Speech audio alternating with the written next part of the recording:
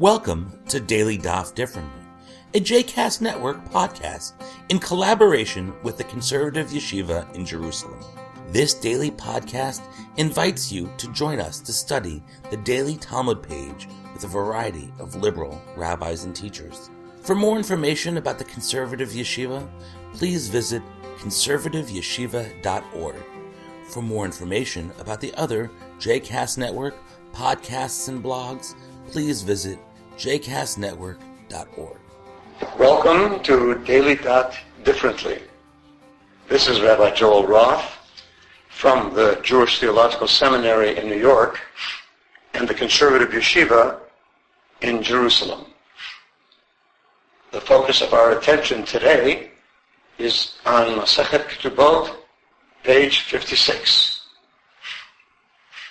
The second half of the Mishnah that we learned a day or two ago contained the statement of Rabbi Yehuda that it is possible for a man to write a ketubah for a woman stipulating the required amount, either 200 zuz for a woman being married for the first time or 100 zuz for other women, and for the woman to write a receipt saying that she has received half of the amount, even though, in fact, she has not received anything. This is a type of foregoing half of the amount on the part of the woman. Implied by this is that the husband should keep the receipt so that at the time the ketubah has been paid off, he has the receipt to prove that he only owes 50% of the amount actually, and not the entire amount written in the ketubah. There is a Mishnah in the 10th chapter of Tractate Baba Batra that contains a disagreement between two sages about what should be done when part of a debt, but not the whole debt, has been paid off. Here is what it says. According to Rabbi Yehuda, a new IOU should be written. That is, Mr. X borrowed $1,000 from Mr. Y. Now, Mr. X pays Mr. Y $500. Rabbi Yehuda says that a new IOU should be written stating that Mr. X owes Mr. Y $500, and the original IOU should be discarded. Rabbi Yossi, however, says that Mr. Y writes a receipt for Mr. X, and Mr. X must keep the receipt as proof that he has paid half of the debt. Note, then, that in our Mishnah, Rabbi Yehuda says that the woman writes a receipt for the husband. That seems to contradict what he says in Baba Batra, where he wants a new IOU written. So here he should want a new ketubah written for half the amount of the original. Let me read the part of the sugya that says what we have just explained. It is on page 56a, beginning with the 8th long line. V'savar Rabbi Yehuda dechodvin shover, v'hatnan mi shepara miktzat chovo, Rabbi Yehuda omer yachalif, Rabbi Yossi omer yichtov lo shover. When this type of apparent inconsistency occurs, the Gemara will usually reconcile it in such a way that the inconsistency disappears. And that is what we will look at right now. In fact, we will see two different reconciliations offered by two different sages. Rabbi Yirmiyah resolves the inconsistency by saying that we are talking in our Mishnah about a case kisheshovarta mitocha.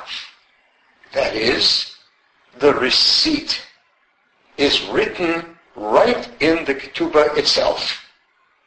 In other words, The witnesses who attest to the ketubah are also attesting to a statement written there that says that the woman has said that she has received half of the amount of the ketubah. How does this reconcile the apparent inconsistency between the view of Rabbi Yehuda in the two Mishnahs? Easy. Since the receipt is written into the ketubah document itself, there is still only one document that has to be taken care of and guarded. And it is precisely because Rabbi Yehuda didn't want there to be two relevant documents, the IOU and the receipt, that he insisted that a new IOU be written in the Mishnah in Bava Batra. So, in both Mishnahs, there is only one document that must be watched and taken care of.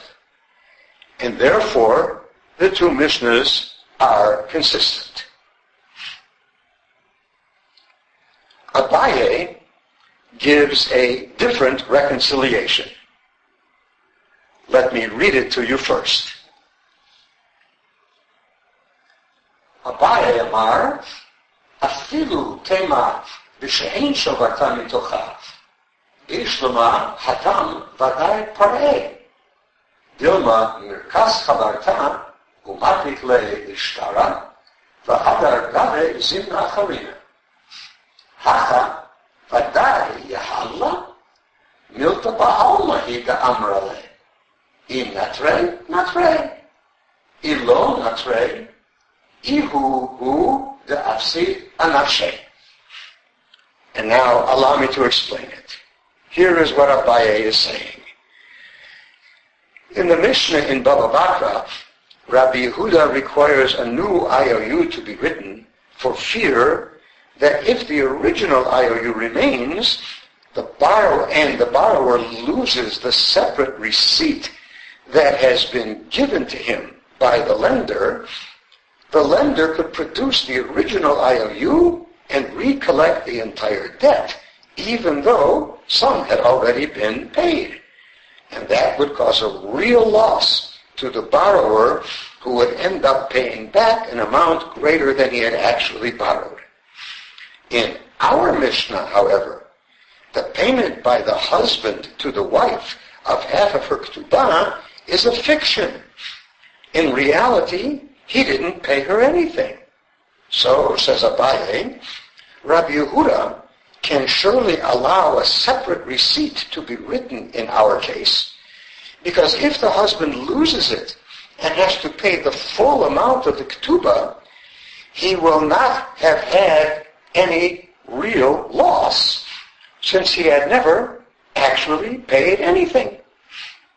So, he deserves no special protection, and he just has to be careful not to lose the receipt. And so, Abaye has now offered his reconciliation. And we have seen two different solutions to the apparent inconsistency in the view of Rabbi Yehuda in our Mishnah and in the Mishnah in Bava Batra. Now, let us engage in a new thought.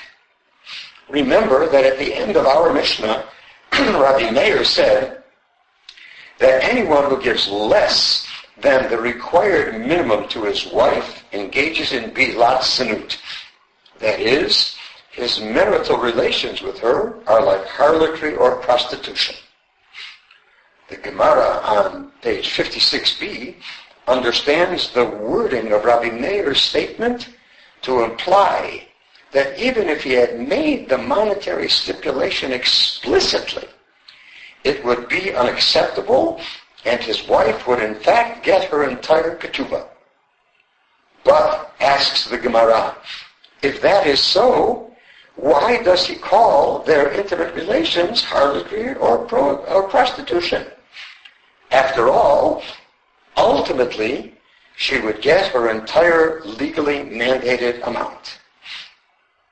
Here is the Gemara's answer. Kivan da'amar la'eletlich elamaneh, la samcha da'ata, V'havya la bi'ilato bi'ilat znut. It is true that she would ultimately get the full amount. But since he verbally stipulated a reduced amount, she is not psychologically confident that she will ultimately get the full amount. And her psychological uncertainty and discomfort render their sexual intimacy like prostitution, even though in the final analysis she might get the full amount. And this is the way the Gemara explains what it perceives originally to be a relatively extreme view stipulated and stated in our Mishnah. I hope you've enjoyed today's episode of Daily Daf Differently, and that you'll join us again tomorrow for a new page. The music at the open and close of this episode is Ufros from the Epicurus album One Bead, available on Bandcamp, iTunes, and Spotify.